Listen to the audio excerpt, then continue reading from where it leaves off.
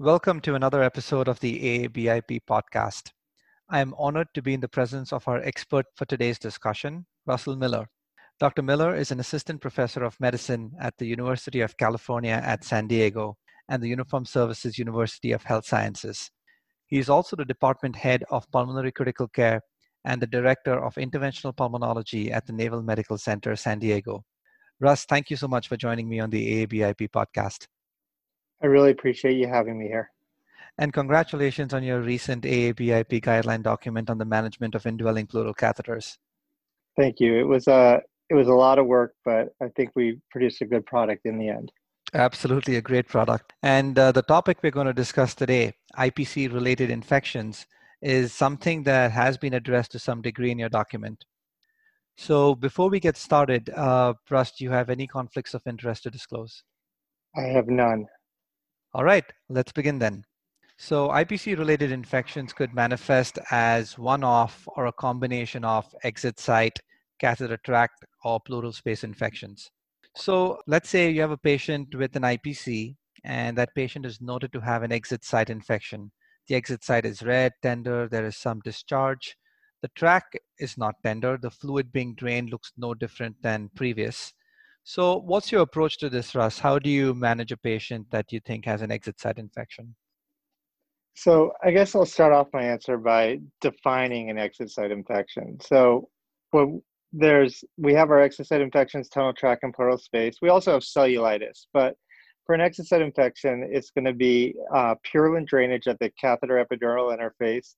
And you can have induration and erythema of the catheter tract, but really it needs to be defined within 2 centimeters of the exit site.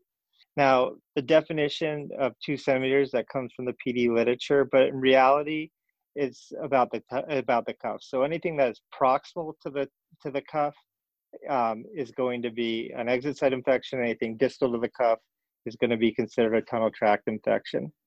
For exit site infections, really the antibiotic choice is going to typically be an oral agent that covers skin flora like Staph aureus, beta hemolytic strep, or the corniform bacteria. I typically will treat somebody as if they have MRSA because we have a high prevalence MRSA area with something like Septra or tetracycline like Doxy or Minnow. If you have a low prevalence of MRSA, it's not unreasonable to use things like digoxicillin, cephalexin, augmentin, or clindamycin. As far as the length, nobody knows, but it's probably somewhere in the range of 5 to 14 days, and I usually treat a patient for about 7. Okay, perfect. So just to clarify the 2 centimeter, so if the cuff is at the exit site as it's supposed to be, so if the area around the cuff looks indurated, that's okay. You still call that an exit site infection. You won't call that Right, a tract infection. right. Yeah, and I keep my cuff very close to the exit site as well. Cuff's probably about 1 centimeter, but 2 centimeters is easier because sometimes it's sort of hard to know for sure where that cuff is, especially when there's a lot of erythema with an infection. But yeah, the cuff is really the cutoff. Okay. So in what situation do you suspect a pleural space infection? Okay, so suspecting a pleural space infection is sort of hard because it's difficult to really know based on anything biochemical whether you have a pleural space infection. Typically, if you have an infection, as we know, you're going to have a low pH, a high LDH, a high protein. So those are exactly what you're going to find with a malignant pleural effusion. So you really have to make it clinically. And clinically, it's going to be somebody that has fevers, evidence of systemic illness, and you don't have a better source. If they have had a change in the color or the of the fluid, that's always going to be a good indicator. And obviously, if they have pus coming out, but in general, it's going to be mostly a clinical diagnosis where you don't have a better source and they have symptoms that could be consistent. Mm-hmm. Okay, so let's say you suspect someone has a pleural space infection. How do you go about identifying the causative bacteria? Do you drain the IPC and send the fluid for culture, or do you rely on a fresh stick, a new thoracentesis? That's a great question. And to be honest, when we were putting our guidelines together, this was probably the most contentious issue. And it's interesting because there's no data, but people had very strong opinions. You had your pro-thorac group and you had your pro catheter group. So obviously the people that drain by Thora are saying that, hey, there's a risk of getting contaminants if you drain through the tube, which is absolutely reasonable. But the people that say just drain through the tube cite a few studies that show that the bacteria that produces biofilms is usually the same bacteria that's going to cause the infection. So if you're not using the Thora or the drainage from the IPC as a point of making the diagnosis, I personally now have started to think it's okay to drain through the tube. And I used to be in the strong Thora camp. Okay, so draining through the IPC is okay, and usually the same bacteria that causes the biofilm or the contaminant is usually the one that actually infects the space.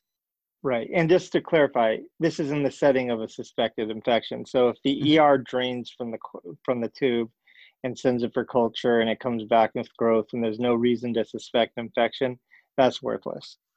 Yeah, absolutely. And I think the challenge comes up in cirrhotic patients where we have spontaneous bacterial pleuritis, which, may be a colonized bacteria that we're draining from the Exactly. space. All right, so you suspect a pleural space infection. Do all your patients with pleural space infections get IV antibiotics and continuous drainage? All of my patients do get continuous drainage, but they don't always get IV antibiotics. So one of the big things to think about with a IPC-related pleural space infection is that it behaves a lot differently than your parapneumonic effusions. The big point is that the mortality and morbidity is a lot lower. So if you took a matched patient for age and health status with a parapneumonic effusion and you put them into that rapid score, you're going to get mortality rates that are upwards of 20% and greater. But in the IPC literature, most of the infections have a mortality range in about 2 to 6%, which allows you to be a little bit more liberal with your treatment. So if a patient is clinically very sick, they're going to be admitted to the hospital for IV antibiotics. However, if they look like they could be treated as an outpatient, I'm going to try to treat them as an outpatient. As far as what I'm going to treat them with, just like the mortality is different, the causative organisms are also a lot different. So, in a parapneumonic effusion, organisms like strep pneumo and anaerobic bacteria are going to be high on your list, where for IPC infections, it's usually going to be things like Staph aureus or gram-negative like Pseudomonas. And anaerobic infections are pretty uncommon. The only problem with that is that patients with IPCs can also get pneumonia and can get parapneumonic infections. And when there's tumor that is near the pleural space, it can be very difficult to tell, does that patient have a pneumonia or not? So if I'm going to treat somebody as an outpatient, I'm usually going to start with something broad like cefnivir, unless I have culture data to guide me in one direction or another. For the inpatients, if it's a IPC infection, I don't really think that there's any chance that they have pneumonia. I'm going to use something like vancomycin or vancomycin up front. And if I'm not quite sure if they have a parapneumonic effusion, I'll probably use vancomycin or Miro to cover for anaerobes. Now, I strongly believe in continuous drainage because that's all we know. Obviously, that people are moving forward and saying maybe we can drain daily, but good management of any type of infection is going to be complete drainage. But this really doesn't have to happen as an inpatient. There's a lot of options to do continuous drainage as an outpatient. You can use the digital chest tube systems like the Topaz, which I really like, or mini atriums, or even just a simple leg bag to allow you to treat the infection with continued drainage as an outpatient. Okay, perfect. So you do continuous drainage and you find out that your effusion or your IPC related empyema is not draining well. Now, we expect a lot of these patients who get IPCs to be poor surgical candidates for VATS. So when administering TPA and DNAs in these patients with non-draining infected spaces, do you give consideration to the color of initial pleural fluid?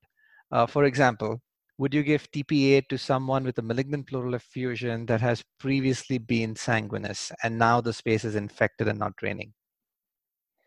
So I'm not aware of any data that shows that either the color of the effusion is going to change the risk of having pleural hemorrhage. And malignant effusions are often bloody.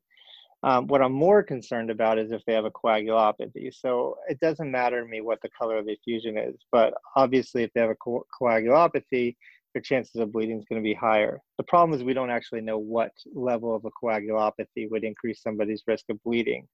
For me personally, I'd probably be a little apprehensive if platelets were less than 50 or an INR was greater than like 1.5 or 1.7, but there's really no data to support this, so it's going to be clinical judgment.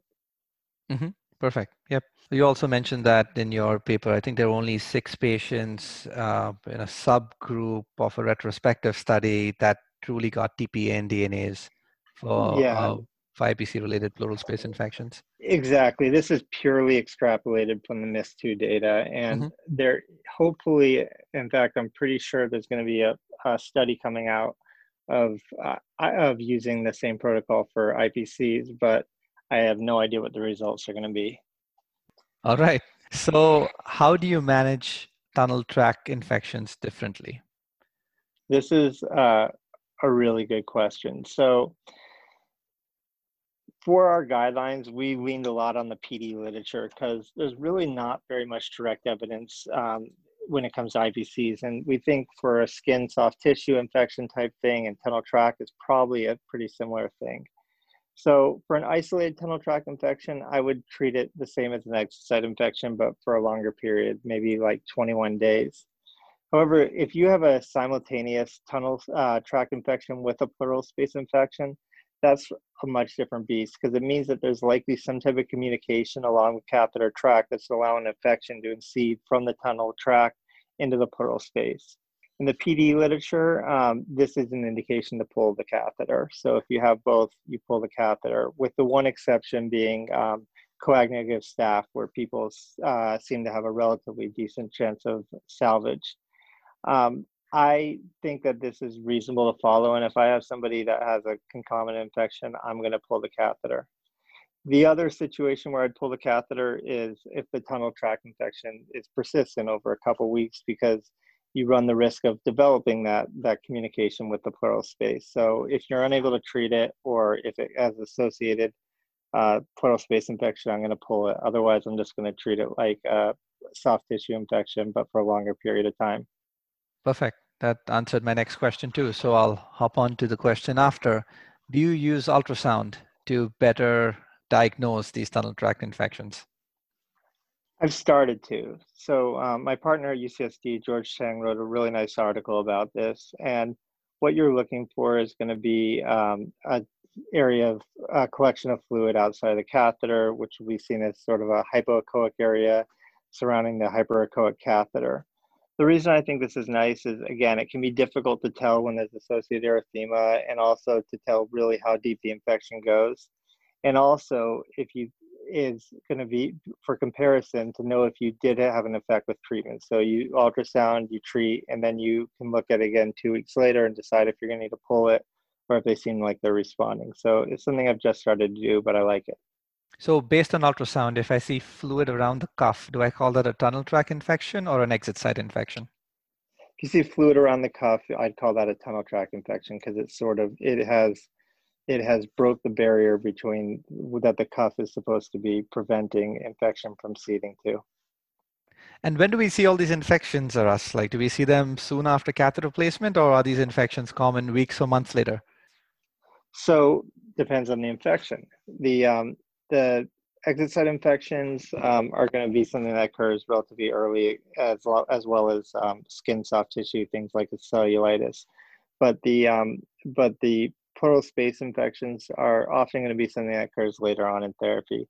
You know, like any medical device, the longer it's in, the higher the rate you have of having an infection, and it's not really much different in here with this either. We know some people do this. Do you see any role of prophylactic antibiotics when you're placing the catheter? I do not. I know that there was one study where they showed that they had a decreased rate of infection by using sterile gowns and preoperative antibiotics. Um, but infection rate going into it was really high. I haven't found any compelling evidence to support it. All right, perfect. This has been fantastic, Russ. Thank you so much for your time. I've really enjoyed it, and thanks for having me. Perfect. And with that, I'd like to thank the listeners for listening in. Please do check out our AABIP YouTube channel where you can find other episodes like this and other free AABIP educational videos. I have learned a lot from Dr. Miller's wisdom today, and I hope you all have enjoyed listening to this discussion. Take care. Thank you.